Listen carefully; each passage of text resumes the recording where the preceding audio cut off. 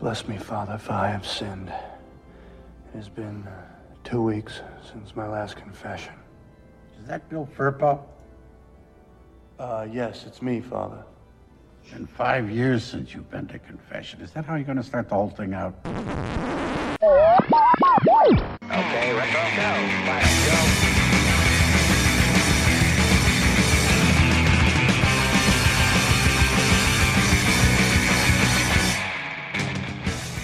Hello and welcome. Welcome and hello. This is Wait, You Haven't Seen?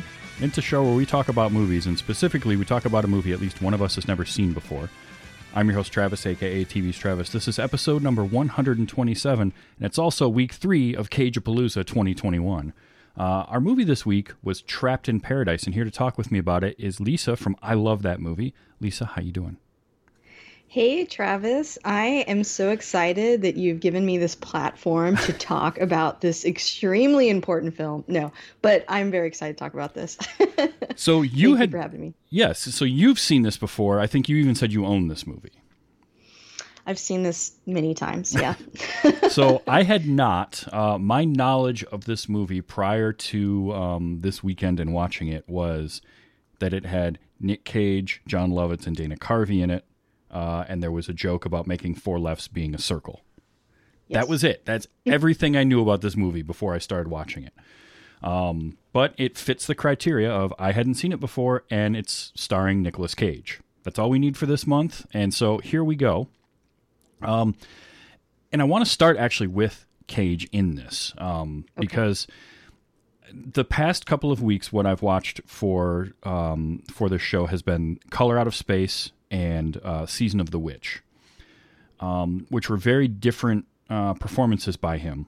And I felt like Season of the Witch he was invested, but he never fully went Cage. Like he played very, very middle of the road. Color Out of Space, he got to play a little bit, have a little more fun. This movie definitely felt like he was trying some things. This performance felt closer to Vampire's Kiss than, say, Leaving Las Vegas. Yeah. He's not bad, and he's still got that Nick Cage charisma. He's still got that magnetism that makes you want to pay attention to what he's doing, but at the same time, he's trying a New York accent, I think. That's what he's going for. Accents have never been his strong point. Let's get that out of the way for sure. And not just doing accents, keeping them, holding an accent from not just scene to scene, but sometimes sentence to sentence. Yes. Doesn't happen. So he sort of does this New York accent, but he drops it all over the place, just doesn't care. His character is interesting because he starts off the movie, he's the straight-laced of the 3 brothers, right? He's the one that has a job, that isn't getting paroled from prison. But man, does he lose that quick. Like, yeah. And the morals are loosey-goosey with this with these guys, for sure. I think that's being generous, yes. Yeah. Because he's dead set against doing any of this. He doesn't trust his brothers. John Lovitz and Dana Carvey play his brothers, David and Alvin. He doesn't trust them at all. They basically con him into going to this town because they're on parole, so they can't leave the state of New York, but they want to go to Paradise, Pennsylvania. They get him there, and it's like as soon as he gets to Pennsylvania and he sees the bank vault being wide open in the middle of the day, and that there's no security, he just gives up on his morals and is like, all right, if I had a gun, I would go back and rob that place. Yep. Which has the great line of, so what if I told you that there might be guns in the trunk of this car? And it's like immediately they go back to rob the place in the middle of the day. And that's actually like, okay, a movie like this, obviously suspension of disbelief. You're gonna do that. I love the fact that they rob it at lunch.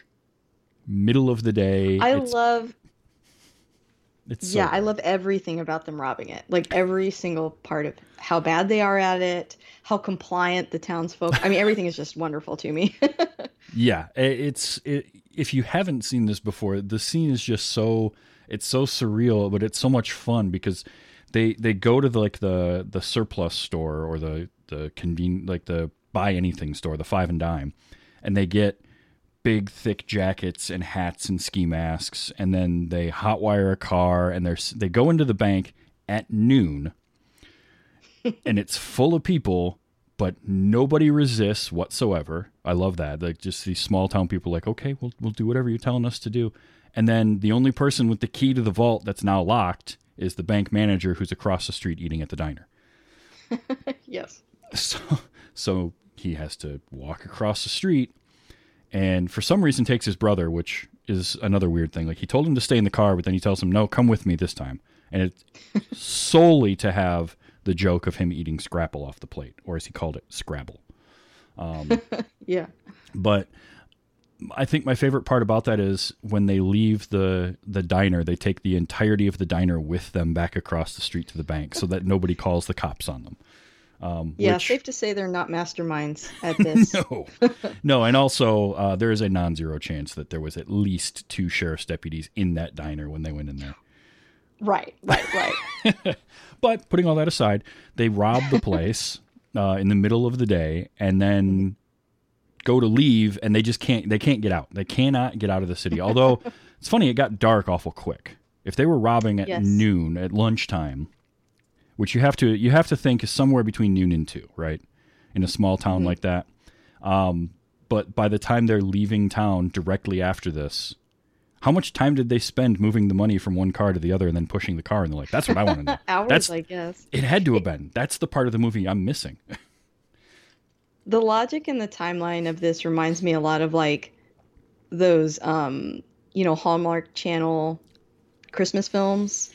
It's got all those same ingredients of like, you go to this small town and it changes you.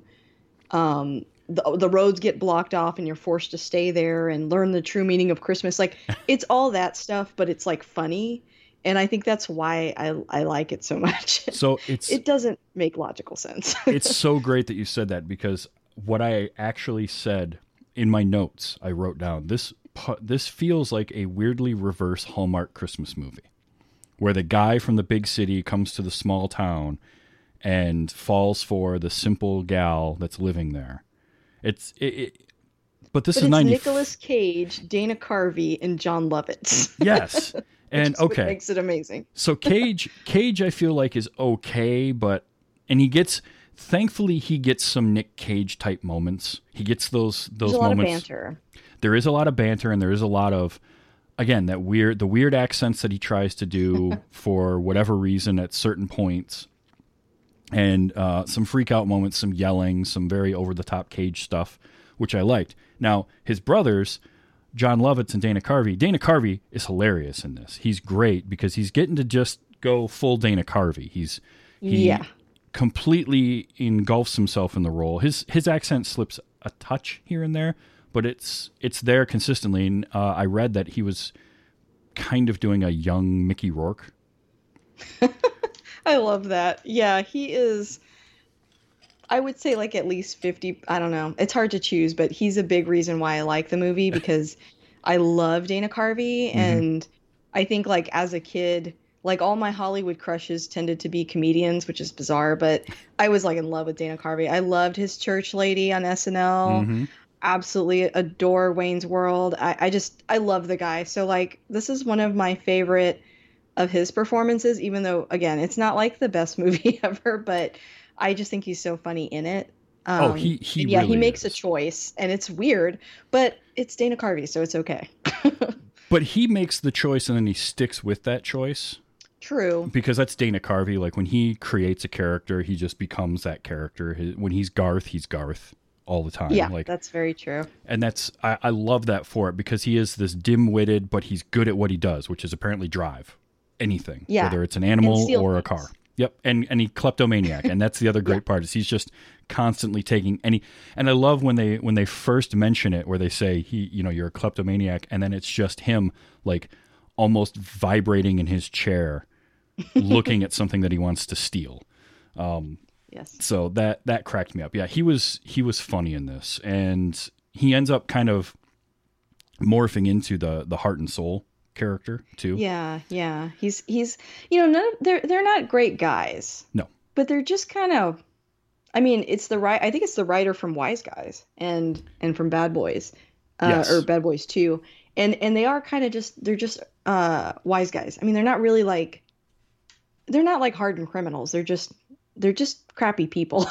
But Pretty much, I think yeah. throughout the film, even though they're all kind of crappy, they sort of have an arc of becoming better by the end and realizing that, being able to pull one over on people has consequences that they do care about. And so at the end of the day, they reluctantly sort of start to do the right thing. Yeah, it's sort of, you got Nick Cage is like he's the brother that's trying to be better and Yes. and slowly morphing. Dana Carvey is the brother who just goes along with whatever's happening. So he's a kleptomaniac. He has to steal things. He can't help himself with that. But at the same time, he's not going to try and knock over a bank unless it's John Lovitz's idea. Unless David wants to do Right. it, then Alvin's like, yeah, sure, I'll go along with that. He just sort of follows. He's a follower in terms of For like sure. the three brothers. But he has his heart in the right place because when is it Bill? Bill is Nick Cage's character. Yeah, Bill. And It's less like Furpo. Furpo, It's like yeah. a weird name. Yeah. When Bill is like, no, I'm taking the money back, he's all for it. And then he comes Yeah, he's clean like, okay. with, oh no, and I had your wallet. We duped you. That scene is rough. Because oof. But then you have David, you have John Lovitz's character who's just like a grifter. He just cares only about himself. And he's really this characterization could only be done by John Lovitz. Like 100%. Another person I absolutely adore from SNL that is in this film. And yeah, he does such a good job of being so scummy, but it's John Lovitz, so you love him anyway. Right, because he has this ability to be, because he is like, David is by far the worst of the three brothers. He just likes to take stuff from other people and look out only for himself. But then he can do it in this way where it's like, because of John Lovitz and sort of his face and like the way he can smile and deliver a line, you're almost like, oh, that's fine. Sure, take the watch. That's whatever, and then you realize after the fact, wait a minute, that guy just robbed me. Hold on. Right. So yeah, and I am not as big a John Lovitz fan as I am Dana Carvey. I like John Lovitz, but Lovitz for me, I loved him in The Critic. The Critic is fantastic. Oh my gosh, I love that show. And Yes. he is so good in that. I do think with him, I'm closer to like a Will Ferrell, where I tend to like him in smaller doses. Okay, I get that. And I think that's why he works well in this movie for me, because it's part of an ensemble with Cage, with Dana Carvey, and the fact that the three of them are such different styles of acting. Like John Lovitz is always John Lovitz. I never see him as not being John Lovitz in whatever part he's doing. It's just Sure. like deviations, like variations of that. Dana Carvey dives into a character and totally changes his mannerisms and his speech patterns and his voice, and he does all of that. He's that type of comedian. And then Nick Cage is kind of always Nick Cage, but then trying not to be Nick Cage at the same time. So he's like at odds with himself. So it works. It works having those three different styles. I did find it interesting when I was reading that apparently, according to John Lovitz, the director barely did any work on this movie. Really? Just so- kind of lost interest maybe? Or I noticed he didn't have a lot of directing credits, mainly writing credits. Yes. Now you were right. Yeah. He did write. He did write Bad Boys and Bad Boys. So he wrote the story for Bad Boys, and then is credited for 2, 3, and 4 as the characters. Oh, okay. But he also wrote Midnight Run. Oh, So I can kind of see that. I can see that humor in his style a little bit in this. When I read that, oh, he did Bad Boys. Okay, I can see that completely. But according to John Lovitz, director George Gallo did not actually direct much and barely told the cast what to do. Just kind of told them to do whatever. And interesting. that Cage, this is according to John Lovitz in interviews, Cage directed some of the film. Wow. And Surprising. that the cast hated making this. and said that Ugh. they called it Trapped in Bullshit was their working title for the movie, and that I guess it was rough. I don't see that. So No. credit I don't to think them. It did well, right? No, I'm sure it like- did not. We'll So talk the about reason- that. Yeah, the reason why I like the movie is because, 1994, I'm like 10 years old. And like I said, I was a big SNL fan even back then. Mhm. And, these two guys were on SNL. And then Nicolas Cage I was familiar with because of, I think by this time Raising Arizona was out, right? Oh yeah, Raising Arizona was like yeah. 87, I think. Yeah. And I had seen that. So like this is one of those rare instances where I'm watching a live action movie and I know who these people are. and I loved them. So, any sort of awareness of this doing poorly or, maybe not being the best movie, like I wouldn't have noticed that as a kid. So it has given me permanent rose-colored lenses. So I'm not going to sit here and pretend to be unbiased, but that just to give you a little background of why I liked it. But that's disappointing to hear. But at the same time, I mean, it is a job, right? I mean, I think that happens on a lot of movies where, things don't go great and they're rough and it does. Stuff. And it's interesting when it does pop up where it's actually spoken about that this movie was really rough making, because it's not the first Nicolas Cage movie that I've had that same trivia stuff come up, and that was Bringing Out the Dead, which was Martin Scorsese, 99. It was Nick Cage, Nicolas Cage, John Goodman's in it, Ving Rhames is in it, and that apparently was not a great shoot to be on, but some of that was that they shot all of it in New York in February, and it was all at night. Oh Lord! Because it's about an overnight, like a graveyard shift ambulance driver, and just some of the weird stuff that he's going through. So it was cold and miserable to shoot. But I loved that movie, and I thought the performances were great. I actually thought that this movie, I did not get the feeling that people were not enjoying doing it, because it felt like, and maybe some of that was if the director's not doing anything, but you've got these three actors that are the main focus of your movie, and they basically just get to play and have fun. Maybe that's why for them that came out that way. But it's also a testament to their professionalism, right? I mean, it is a job. Yeah. You're right. They're getting paid to do it, and they made the best of it. Now, it didn't do well, and it has, I believe, a 5% on Rotten Tomatoes. It's so funny. This is like one of those movies that, like I said, it's funny. You grow up with it and you like it. It never occurs to you, and then you become an adult and you realize like no one has seen it, and that it was not well received. And it's like, I get it, but I do. I'll still love it.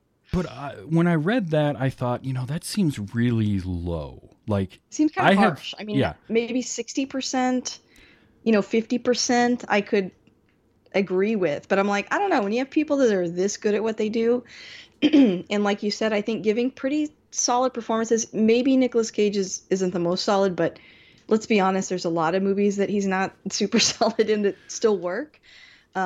No, I will. So I don't know. Yeah, I mean, this is pre Leaving Las Vegas, so he hasn't won his Oscar yet. He hasn't had his run of box office hits with The Rock, Con Air, Face Off, all of that. So he hasn't been the action star yet. This was the same year that he did Guarding Tess, which also didn't do great, if I remember correctly. Now, I didn't remember this movie. I remembered the movie, but I didn't remember it being like a hit or anything. I thought I always felt like it was just kind of one of those, like you said, kind of 50-60% Rotten Tomatoes type movies, like the middle of the road. People saw it and thought, it was fine, and then moved on and forgot about it. But to see that it was a 5%, that I think one review said loaded with talent but borderline unwatchable. I don't get that. That's harsh, because I don't think it's a little too harsh. I don't see that at all. I think that maybe if I'm going to nitpick, because I'll just say right now, I enjoyed it. I had fun with this movie. It was because it was fun. If I'm going to nitpick on it, it's maybe a little bit long. It's almost 2 hours long, and on a comedy, there's a couple parts that stretch. You could probably trim here and there.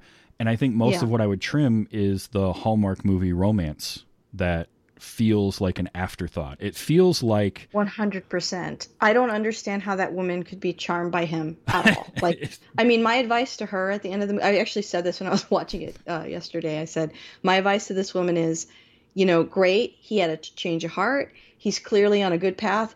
Do not end up with this man. No. Your bar's up here. He's down here. You're an upgrade for him. Right. But he's a downgrade for you. Well, and he's in I feel like there's like kind of a big age gap too. And it just feels weird. Like, I don't understand why she would be so charmed by him, but maybe a little bit of that is because he is Nicolas Cage and he's giving this strange performance. It's like, why would that charm anyone? But I don't know. I mean, I guess so. And there probably was a little bit of an age gap, but I don't think it's as big as we're thinking, because Nicolas Cage would have only been about 30 when this came out. Oh, okay. Maybe in my mind, he's just such an adult. And she just looked kind of fresh-faced. He's got the little bit of receding hairline. He looks older than he is. That's fair. That's fair. But yeah, no, that whole romance part of it was just strange. It was almost like they said, well, okay, we have to tick all the boxes of a comedy in the 90s, so there has to be a romantic interest. Yeah. And I can't even say they didn't have chemistry, because they're barely on screen with each other. They have a scene towards the beginning in the bank, and then they have a scene at the dinner table, which she's barely a part of, and then just shoos them off, and then at the end. Like, there's hardly anything there. So I don't know. If you came into the movie, like, you're flipping through channels and it's playing on TV, and all you caught was the last 5 minutes, you would assume that the romantic story between these two was the whole thing with the way the movie ends. And it's not. It's not really part of the movie at all. So, she's not even on the cover. Like, no. And yet she's the main love. Yeah.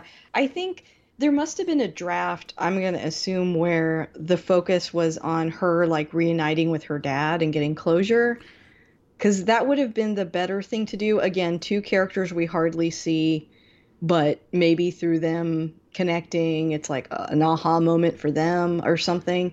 But it does feel almost like maybe studios or somebody was like, hey, you need to include a romance in here to make this work. And they were wrong. Yeah. It could have been taken out. Yeah, I agree. Yeah, and on top of that, the whole angle with her father being a crook who comes to get the money because it was going to be his job and all this kind of stuff. Like, that was also kind of glossed over, and I felt like needed more.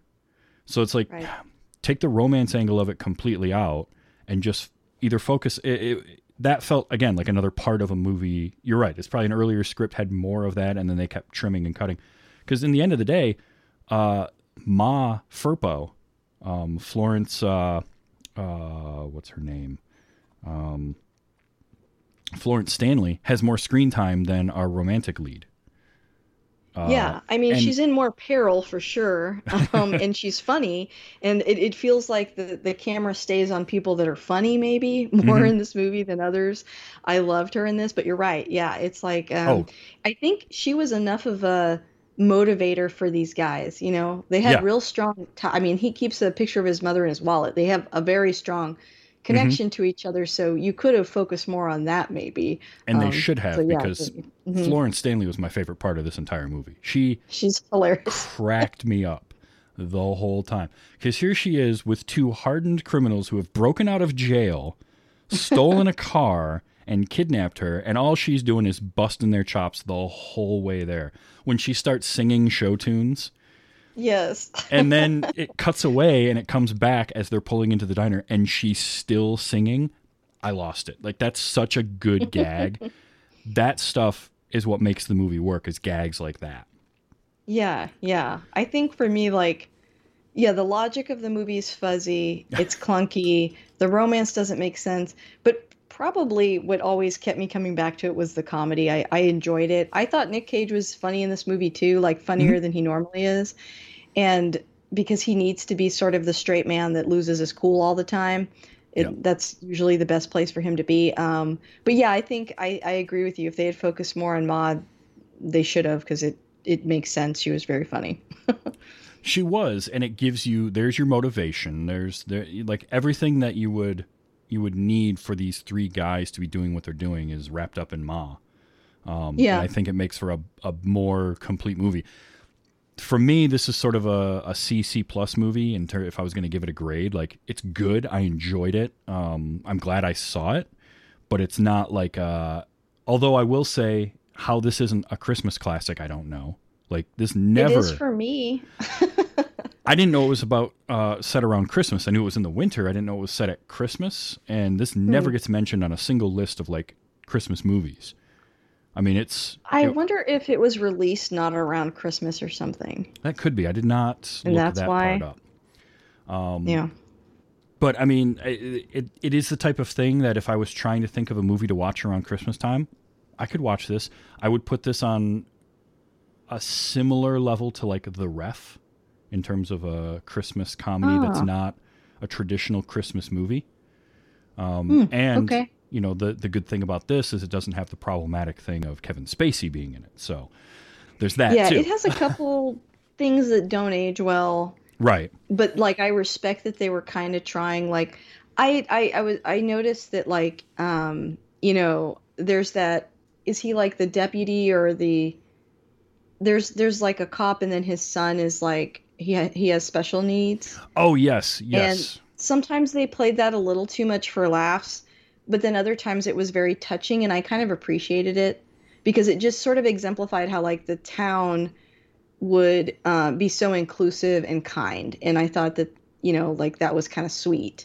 But yeah, there's like a couple jokes like that don't work like that, but it's like, well, it was the 90s, unfortunately, you know? Right. That's definitely a product of its time. Both, it was Deputy Timmy, played by Paul Lazar. Deputy Timmy, yeah.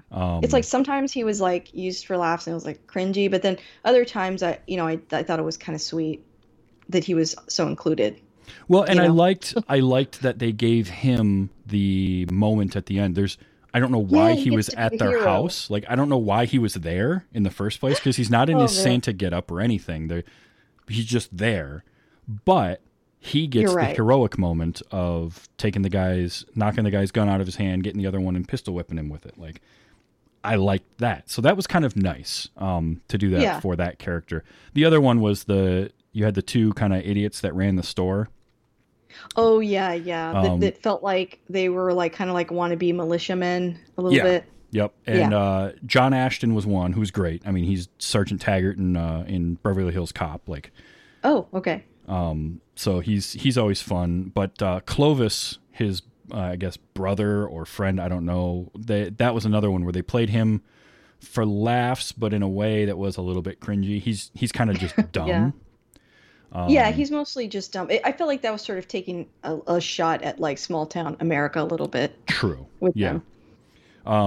But I mean, you know, you take those things aside, like most of the humor is pretty straightforward and fairly, like, I would say general, kind of good for anybody to watch type of humor. Yeah. Like, there's nothing there is nothing mean-spirited overall. And there's nothing very dirty or blue in the comedy. So it's the type of thing that you could watch I could watch with my mom. And her not again, have a that's problem probably with it. why I watched it so much. I don't remember when I first saw it. I don't think I saw it when it came out, but I'm pretty sure I saw it on VHS. But I remember watching it a lot with like my friends and, you know, my dad, and, you know, like it was something that we all kind of just liked, and it wasn't, like you said, too adult. Mm-hmm. I mean, the most adult thing in it, again, is Florence Stanley.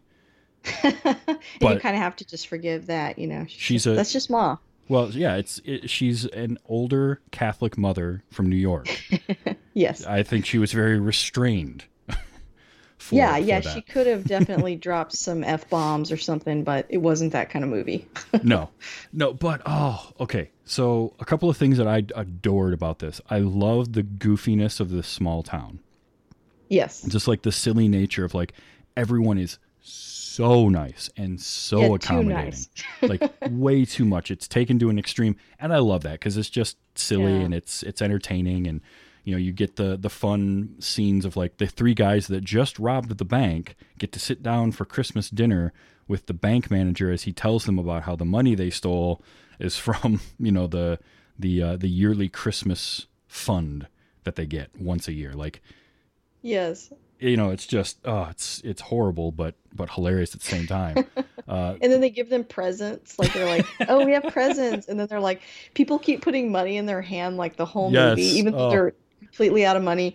Also, I liked when they were robbing the bank. The first thing someone said was, "Oh no, but the Christmas parade's coming." Yeah. It's like they're all being held at gunpoint, and the first thing they think of is, "Oh no, the Christmas parade." I just thought that was cute. Yeah. Oh, I love that. And then you have like here you've got two guys with ski masks and shotguns, and everybody is just calm. Like this happens a lot. Nobody panics. They're helpful when he's across the street at the diner and John Lovitz is there doing yoga with everybody, and everybody's just playing along with it. I just loved all of that. It was great. And then some of the costuming was phenomenal. The sweaters that Alvin wears throughout the movie. Yes. He wears some of the most amazing, ugly Christmas sweaters I've ever seen. He does. And what I want to know, like, where was he stealing these from? Because it seemed like he had a different one in almost every scene. This is true. Yeah. He had quite the wardrobe. And then the sunglasses also that Nick Cage grabs, those super thin 90s kind of wraparound sunglasses. Those were amazing. Another thing, though, that this movie did that I was not prepared for, because again, it's a comedy. So as I'm watching the movie, I'm realizing, okay, this is a comedy. All right, I'm setting up my expectations. Some of the stunt work was amazing. I don't know. There's a lot of action. Like so many things happen in this film.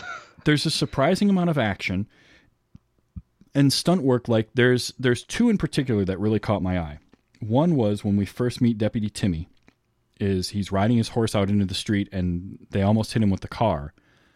But the stunt of the horse rearing back and the guy falling off of it onto the ground is all done in a wide shot. And I'm like, that's a hell of a stunt for a movie, a comedy about some guys robbing a bank, to show that stunt. That looked great and also incredibly painful because that guy fell off of a rather tall horse. Merlin, or I guess it was played by two horses, Mabel and Sarge. Merlin was not a small horse. And so I had to write myself a note, like, shout out to the stunt guy for that, because that couldn't have been an easy one to do. And then the car, some of the car stuff in the final chase where they're on the horse-drawn sleigh coming back into town, I think. Oh, yeah. Either they're coming back in or they're leaving town. There was a stunt where the car jumped and then slammed right into a tree. Oh, yeah. Yeah. And that was another one where I was like, that's a hell of a stunt to put in a movie like this. Like, you normally would see that in Bad Boys or Midnight Run or something like that. So I guess I can kind of see, given that that this director wrote those movies and was probably part of that. I didn't expect it, and it looked pretty good. It was funny to see the car change colors because it was a blue car, but when it hit the tree, when the car hits the tree, it's like a white or a silver car that they used for the stunt car, and then it's blue again later. That's funny. But the overall stunt looked really cool, so I like that. I liked the horse-drawn sleigh, although I did think the whole thing with it nearly falling into the river was like, really, we're going to do this now? I don't want Merlin. Like, I want nothing bad to happen to this horse. Oh, yeah, that's true. But yeah, I was surprised at the stunts in this. It was almost like, it's not the car chase from the Blues Brothers, but it feels like that, where like Blues Brothers. It does. When you start watching Blues Brothers for the first time, you don't expect a huge car chase to be at the end of this movie, but there is. Yeah. I didn't expect that level of stunt work and action in this comedy from the mid-90s, but it was there, and it was pretty impressive. So I liked that. I mentioned liking the costuming for Dana Carvey especially, but Dana Carvey, I almost feel like that was just stuff he had. I don't know. Right, like he's the kind of person that would like make up a character, like you said, and then decide what he wears. Mm-hmm. Just kind of come with his own wardrobe or something. And then, some of your smaller characters, Donald Moffat was Clifford Anderson. He is like perfect to play that fatherly character. And again, that felt like a character, because they have this touching moment with him and with Clifford and Sarah towards the end of the movie where they go to the church to find out if they really returned the money to the church or not. And there's like this weird kind of Hallmark movie moment in front of the church where they have, you know, I'm sorry I didn't tell you more about myself. Well, it wouldn't have mattered anyway. And they have their big hug, and it's like, wait, did I miss part of this movie? Yeah. Where was the setup for any of this? But he's perfect for that character. Because he just, like, he always seems like the most sincere person in any acting role he's ever in. He's one of those character actors that just never feels like somebody that has a cynical bone in his body. Mm-hmm. So I liked him. I also liked that I recognized immediately the priest at the church where they dropped the money off was Doc from the Boondock Saints. Oh, I did not notice that. So I just kept waiting. I just kept waiting for him to yell a bunch of swears. Yeah. Somehow, I don't know how, like, I can't believe I recognized him because I haven't watched Boondock Saints in probably 3 or 4 years was the last time I saw it. And it's such a small role, but it's a memorable one. So that face it is memorable, yeah. Popped in my head. I don't know. It's not great, but it's a good movie. And I do understand why. I can absolutely understand how it's a movie that you really enjoy watching. Because I think if I had seen this, because I would have been 13 or 14 when this came out. If I had seen this at that age, with how much I like Dana Carvey and appreciate John Lovitz and like him and all that, like I can absolutely see how you could latch on to this. For me, that movie is Running Scared. That's the movie where nobody's seen it. The people that have really enjoy it, but then a lot of other people are like, it wasn't good and it didn't review well, but I love it. And unabashedly, and I know I'm biased towards it. So I can absolutely see where you're coming from on this movie. But having said that, it's good. It's enjoyable. You go into it expecting what you're going to get, which is a silly movie. I think my one note was silly. I think my note was this movie's dumb, and I love that because it is. It's definitely silly. Park your brain. Mm-hmm. But It's a fun movie. It's probably going to be something that'll come up in my Christmas rotation more often now that I have seen it and know it's a Christmas movie because I think it's fun. Comfort movie, Faye says in the chat. That's a good way to put it. It is definitely that. You don't have to think about it too hard. It's not trying to. There isn't a huge message in it, although I feel like at one point they wanted there to be.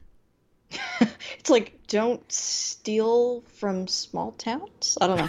Yeah. That's about as close as you get. Yeah, you don't really walk away thinking that all three of them have changed. Maybe Nicolas Cage, because he's going to stay there, but I feel like Dana Carvey and John Lovitz are going to go right back to stealing things, so I don't know that they learned a huge lesson. Oh, they're totally going to go back to stealing things, and honestly, Nick Cage is probably going to go ham on somebody in whatever restaurant he's going to manage, and be back in New York within a year. Like, he doesn't last in the small town. No.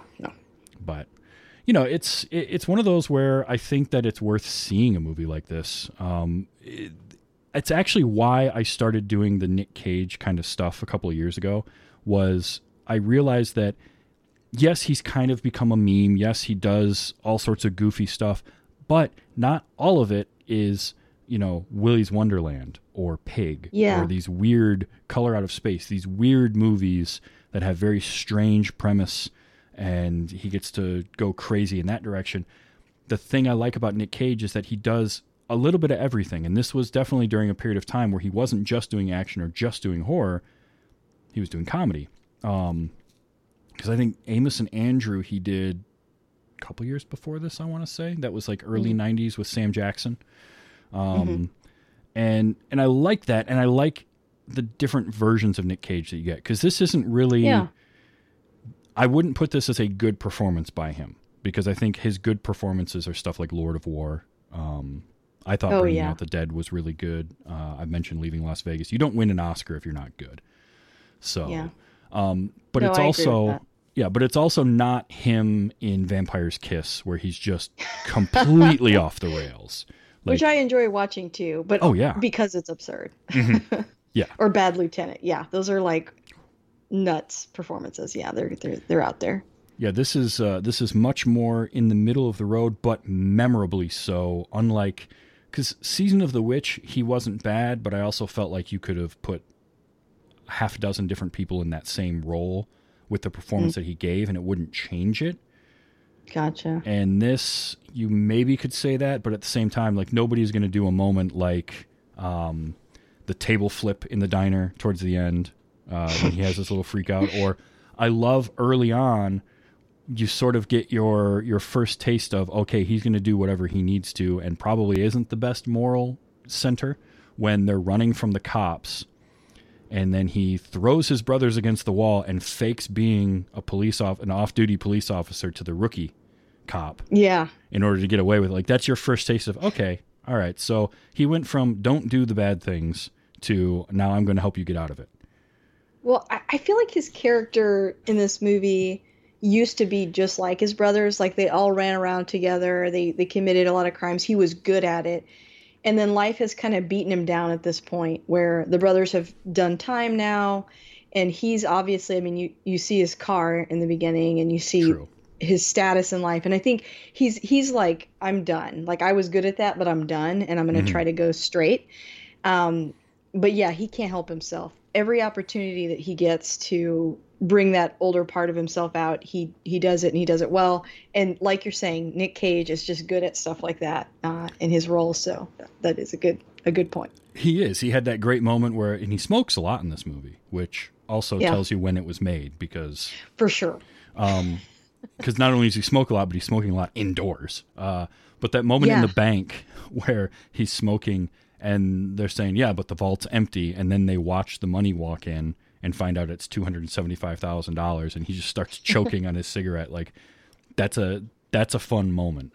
Yeah, you're right in that is the feel, thinking in retrospect, after I've seen the movie, that's something that they could have improved with just a couple of lines of dialogue of something to give us an indication that he used to run with his brothers and maybe he got out of it. There's not a lot of like overt indication of that. True. Yeah. I am sort of filling in the blanks. Maybe I made up my own headcanon watching it so many times. Which, I don't have a problem with movies leaving stuff up to interpretation, but it also should fit with what's going on. And that's why I feel like even just a line or two of dialogue as to why he's still living with his mom or why. True. Yeah. There's a lot unsaid. Yeah. And it would give us a reason why he flipped so quickly from no to let's rob a bank at gunpoint in broad daylight. Yes. I do love the line where when his brothers get out of prison and John Lovitz is like, I've heard the state of the economy is, gone to crap, but yeah, I mean, look at that abandoned vehicle. He points out his car. I don't know why that line always makes me laugh. Like, it made me laugh as a kid, which is weird, and it makes me laugh now. There's some good lines in this movie. There really are. There's some funny stuff. I even think the stuff with the FBI, although, again, they don't really explain why the FBI just shows up in this small town for a bank robbery. Yeah. Why would the FBI? Well, I think it's because that one guy escaped prison. That was before that. They were. Oh, it is? Oh, they were in town because they were in town before Vic gets out of prison.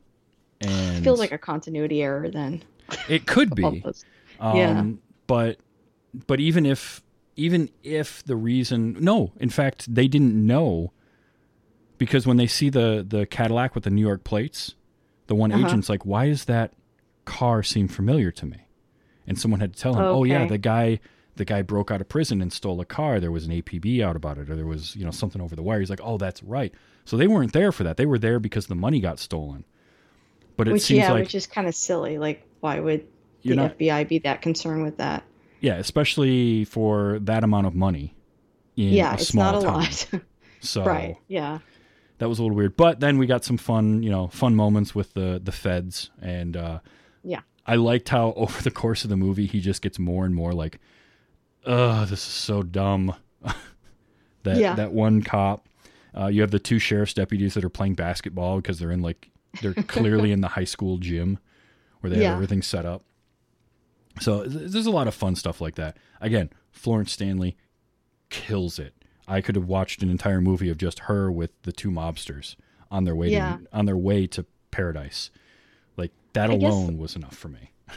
Yeah, maybe the movie was meant. You know, you mentioned like the really like not extreme, but like the good stunt work and like all the action, and it's almost like they were sort of trying to parody 90s action, but then also Christmas. So it's like maybe somewhere in this, some of that, you know, maybe the feds showing up was meant to sort of be exaggerated. But it does get lost. There's not like a clear reason, and it's not like the film doesn't do a good enough job of expressing that's what they're doing. It's Mhm. just sort of implied. But that could be because the director lost focus halfway through and stopped I mean, directing. there's probably a reason why most of what his writing credits are, like half of them are, he wrote the screenplay for the whole 10 Yards, which is the weaker of the two Oh, of those two yeah. movies. Yeah, it's not, again, it's not bad, but it's like, it's almost as though a studio was like, all right, we got a few $1,000,000. You can make your movie. And he just took that and was like, all right, I'm going to stand by the camera and you guys just do whatever you want. I'll make it I'm work. not sure how to do this, so Yeah. you do this. Because this was one of his earlier, well, no. Yeah, it was his second directing credit. Yeah. So, Yeah, maybe he was just overwhelmed. yeah. And the script isn't bad, but it does feel like it was trying to do too many different movies at once. So, you know, he probably refined that a little bit when he wrote the story for Bad Boys, and but yeah, it's like you're right. It's a Hallmark movie and a Christmas movie and a heist movie and an actiony thing. So I don't know. It went in a few too many directions to be considered a good movie. Yeah. But it's also not a bad movie. Like it does not deserve the 5% Rotten Tomatoes. It's better than that. Yeah. It's enjoyable. I would trim 10 to 15 minutes off of it. I I'm agree sure with you that. could find that, but it's fun, and I like the idea of like more time should have been spent on them trying to get the money back to the town.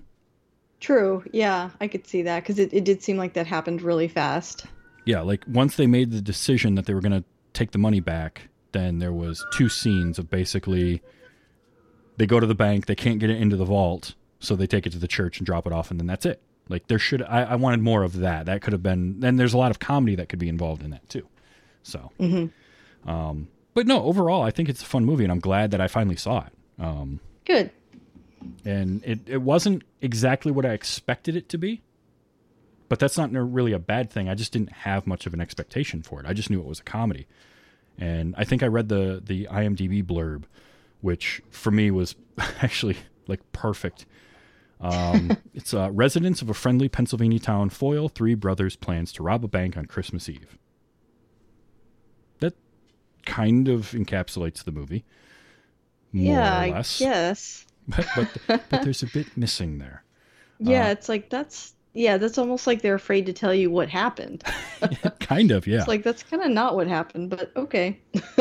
I have a couple of clips because it's Cage, and there's got to be you have to hear some of the dialogue for this. This one I captured because afterwards I read in trivia that this particular character was seen like watching the filming, and the director was like, "That's going in my movie."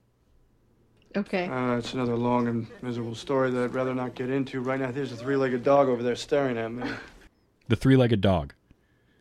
I found the 3-legged dog charming too. I did too. And what I liked was they worked it in for 2 jokes, and both of them are funny.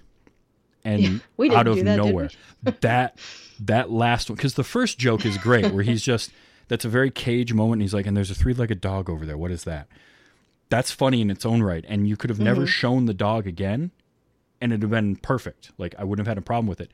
To bring it back later on when you see the dog go through the frame, and then the one FBI agent's like, "We didn't do that, did we?" That's funny. That to me is hilarious. And that was just it killed it. This is about as Nick Cage a moment as you can get in any movie. This is right after they took the car off the bridge. Okay. And they're getting out of the car, and because this lets me know that the director didn't care. because Yeah. he just let this happen. Ow! Oh, ow! Ooh! That hurt. I had to back that up and watch it a second time. I'm like, really? Really? We went there? It's not But the alphabet moment in what is that movie? no, it's where he not. says- It's not the alphabet in Vampire's Kiss. Yeah, Vampire's but- Kiss. But it's still out there. Yeah. Like that is a director saying, do whatever you want, and Nick Cage being like, you shouldn't tell me that. That's not Yeah. the thing you tell me. Gotta rein me in. That's how you get the Oscar performances out of me. And that's the thing. Like, that is something that I've talked about when reviewing Nick Cage movies is Vampire's Kiss was a first-time director. And listening to the commentary between that director and Nick Cage, you get that sense where he was like, Yeah. I didn't know what I was doing. And Cage is like, I didn't know what I was doing. Like, he was just going off. This is another younger director or inexperienced director. But then you put him in a situation with a Scorsese in Bringing Out the Dead, and you get a good performance out of him. You get you can get good performances out of Nick Cage because he's not going to say no, and he's going to show up, and he's going to be professional about it. But when he wants to be there, or when you get a good director that can harness him, Yes. Rein him in. he can be great. Otherwise, you get ow, that hurts after he gets out of a car that just flipped over, and like logic brain in me saw that scene where the car goes over the bridge. I'm like, well, those guys are dead. Yeah. Yeah. It's a pretty intense crash. Yeah, they just landed, boom, straight on the front. There's also a couple other Nick Cage moments, because these are those moments that only Nick Cage can do. This is when Love it. after he looks in and he sees Alvin's just taking all the money out of the register in that store early on, and he goes in Yeah. and he starts putting all the money back, and the woman that owns the store, runs the store, is coming out yelling at him. And as they're leaving it, I had to capture this because this was totally Nick Cage. All right. Like, it's just saying all right over and over, and I'm like, oh yeah, that's absolutely a Cage moment. Yes. And then this one. Key! He's just yelling the word key louder and stranger every time. Yeah. Or I liked too that they made the joke about John Lovitz having the what me face. Oh yeah. And then someone else paid it off later when he did the same thing to them. But, of course, Cage freak out. On your face! Which, again, trying to figure out the accent that he was doing there, because he's not saying on your face in his normal speaking voice. I don't know what that was. It is what it is. Also, here's some Dana Carvey. I'm in Scrabble. It's not Scrabble, it's Scrapple. I know that, and I'm not from Pennsylvania. So I did not know that. I had no idea what he was talking about. I can't remember what's exactly in Scrapple. I want to look up Scrapple now. I know that at least parts of it are probably stuff you don't normally think about eating, but I just thought it was funny that they called it Scrabble. This one I captured just because this was a funny line. How about a little soup and brandy? Mix the two together? No, the brandy's for me. Just that reaction is great. It's a throwaway joke from a character who's in that scene, but it's so good. You're right, Ace. I could ask the person from Pennsylvania. I know. I didn't have time. It does seem beforehand. that Scrapple is unique to Pennsylvania. It is very much so. It's like a pork mincemeat. I mean, it doesn't look appealing, but I'd try it. Yeah, I'd give it a shot. Yeah, why not? Okay, so as long as we're talking to people from certain regions about things, Amy is from Massachusetts, where everything is wicked awesome. So would somebody from New York say... Yeah, Ma, that's wicked bad. Because that doesn't sound like a New York accent to me. It doesn't at all. So I'm curious to see what Amy has to say about that. No, they would not. Okay, I didn't think so. Now we know. And then I have a couple of Ma Furpo lines I gotta play because, damn it, Florence. Looking her up, I realized why she seems so familiar to me, because she's got a voice she sounds a lot like if you blindfolded me and had Florence Stanley and B. Arthur in a room together, I'd have trouble telling the two of them apart from voice only. They don't sound exactly the same, but they're in the same region of my brain as far as voices. She did voices for Atlantis, the animated Atlantis movie. Yeah. And for some reason, I remember her as the judge in My Two Dads. Interesting. Okay. Yeah. I can see that. What's weird about it is I know Paul Reiser and Greg Evigan were in that, and that she was the judge. I couldn't tell you another thing about that show. But I keep hearing her voice and I'm picturing her in the judge's robes. So apparently cool. Also, I found out tonight, in doing a little bit of searching around, that she played that same character in Night Court. So Night Court and My Two Dads exist in the same universe, and I didn't know that. So just a couple of hers that cracked me up, because these can only be delivered by somebody like her, or again, B. Arthur would have worked here. I'm being held hostage on the night baby Jesus was born. What the hell does it look like? I want to know. Okay. You guys are dumber than a box of hair. Box of hair. Now, I have heard a lot of "you're dumber than" things in my time.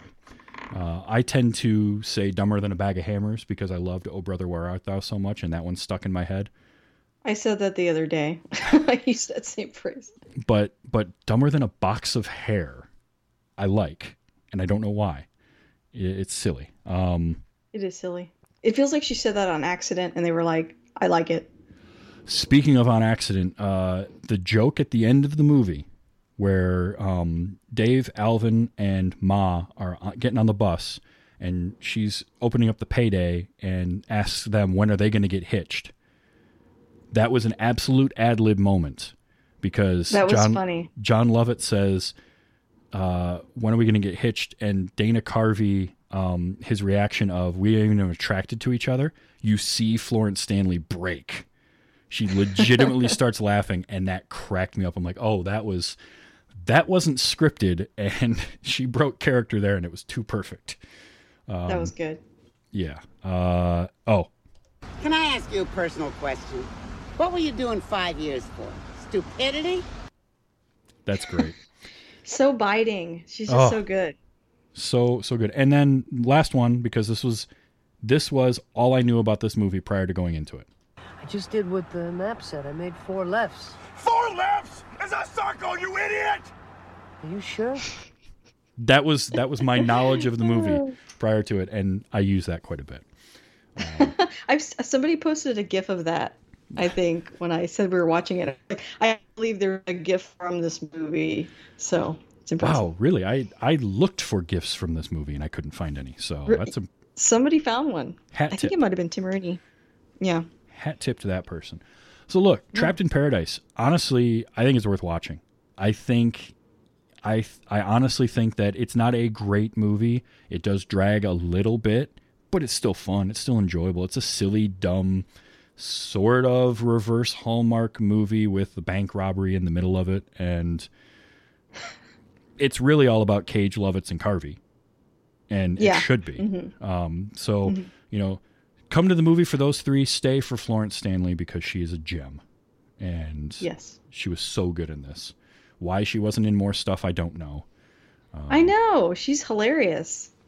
She is. She steals this movie for me. It's her and Dana Carvey are what make this something that I want to watch again. Love it. Now you have a show. You've had me on a couple of times, but tell people about your show again for anybody who maybe missed when you were on last time. Okay, so I have a show. It's called I Love That Movie. And the concept is each week I have a guest and we just talk about a movie that they love. Last week I just talked with Jay Yaz and we did Sky Captain: The World of Tomorrow. Oh, wow. It can be literally anything. And there's no requirements. You don't have to have ever done. I've had people on that have never even heard of a podcast before. Or you could be a podcaster. It could be anybody. As long as you really love a film, the concept is that if you really love a movie and you've seen it a bunch of times, you're kind of an expert on that film. And so I want to hear your take on that, and then also your kind of personal connection to it. Why do you return to that movie so often? Why do you love it so much? And so it's a little bit of a rambly show. We do talk about the main points of the film, but a lot of it is just a conversation. And that's what I liked about the show when I was on it, and why I enjoy listening to it. There's a breadth of knowledge and style when it comes to that show. You get people on that are podcasters that have done movie podcasts and can really talk to kind of the nuts and bolts of a movie, as well as somebody who's just like, look, I just really like this movie, and here are my reasons why. And I like that. Plus the positive aspect of it. That for me is a big thing. I try to be positive about movies. I mean, even if I don't like something, I usually can find something I enjoy about it. Mm-hmm. But I like that you focus on, no, bring a movie that you love and you want to talk about. Because I think that's just more, there needs to be more of that, because movies should be fun. So yeah, it's a great show. I've been on a couple of times. I've always had a good time. And definitely if folks are wanting a good, fun, just like, and so many different movies too. I mean, Sky Captain: The World of Tomorrow is one I hadn't thought about in a long time. Yeah, I don't think I'd ever seen it all the way through. And that's another thing. It's like, I'm definitely, sometimes people are nervous and they say things like, well, I haven't done this before. I'm anxious. I'm not qualified.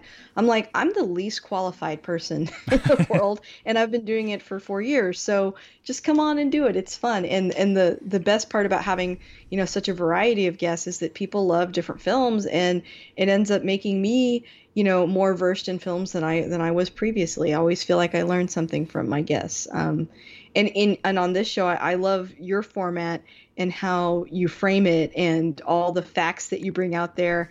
It's fun being a guest sometimes, and also I liked all the facts that you had about this film. And well, thanks. Yeah, so thank you.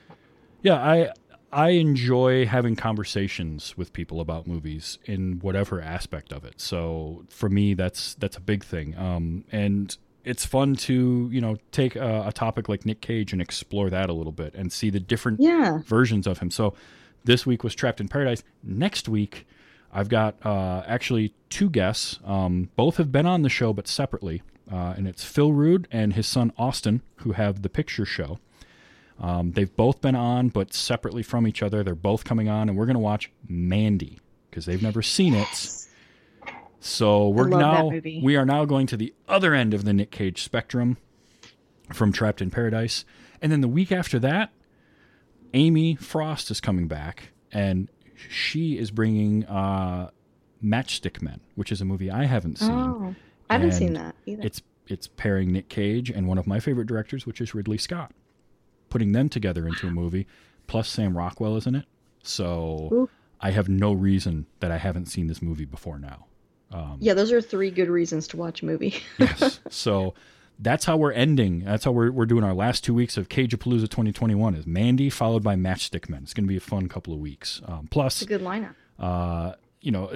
Good conversations come from both sets of guests, because Amy has been on a couple of times and we always have a great conversation. And Phil and Austin both are great, and they come at it from very different sides. That's another thing I love about having different guests all the time is you probably run into this with I Love That Movie is you'll get people that are older that watch movies differently than younger people do, and vice versa, and just people that see things differently. And then Faye brings up that October is around the corner, and I've got some fun things I'm thinking of doing for this year's Oktoberfest. So we'll see what comes up from that. But next week is Mandy, and I'm looking forward to it because I've seen the movie. Neither of them have, and oh boy. Yeah, they're in for a wild ride, needless to say. Yes. So if you have Shudder, you can watch it beforehand. I'm not sure if it's streaming anywhere else off the top of my head, but it's definitely it's an experience.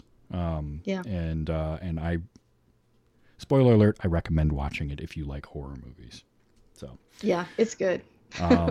Plus I'll have some fun trivia for that one that I can pull. So, that's going to be next week. Now, this show I record Sunday nights, 8 p.m. Eastern time, and I stream it live on Twitch, twitch.tv/TVsTravis. come hang out in the chat. Be like Amy. Be like Faye. Be like Ace. Ace, who's going to yell at me now forever because I didn't consult the Pennsylvanian about Scrapple ahead of time. And I'm sorry. I'm sorry. I won't make that mistake again. But yeah, come hang out. And then the show comes out on Wednesdays. tvstravis.com is the easiest place to find it.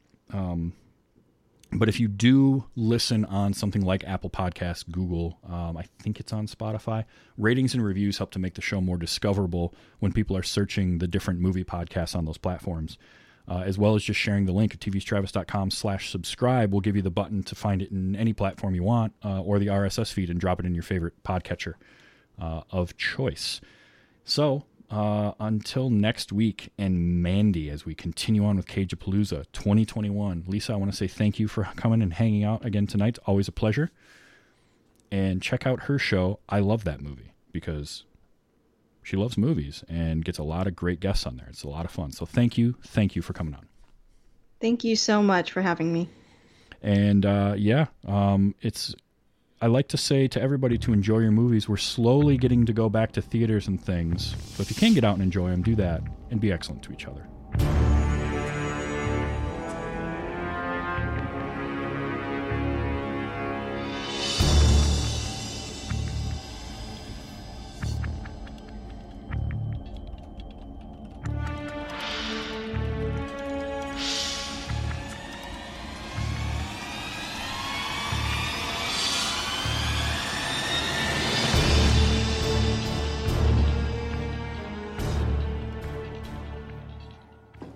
Oh, did you want to talk to her? Yes, I wanted to talk to her.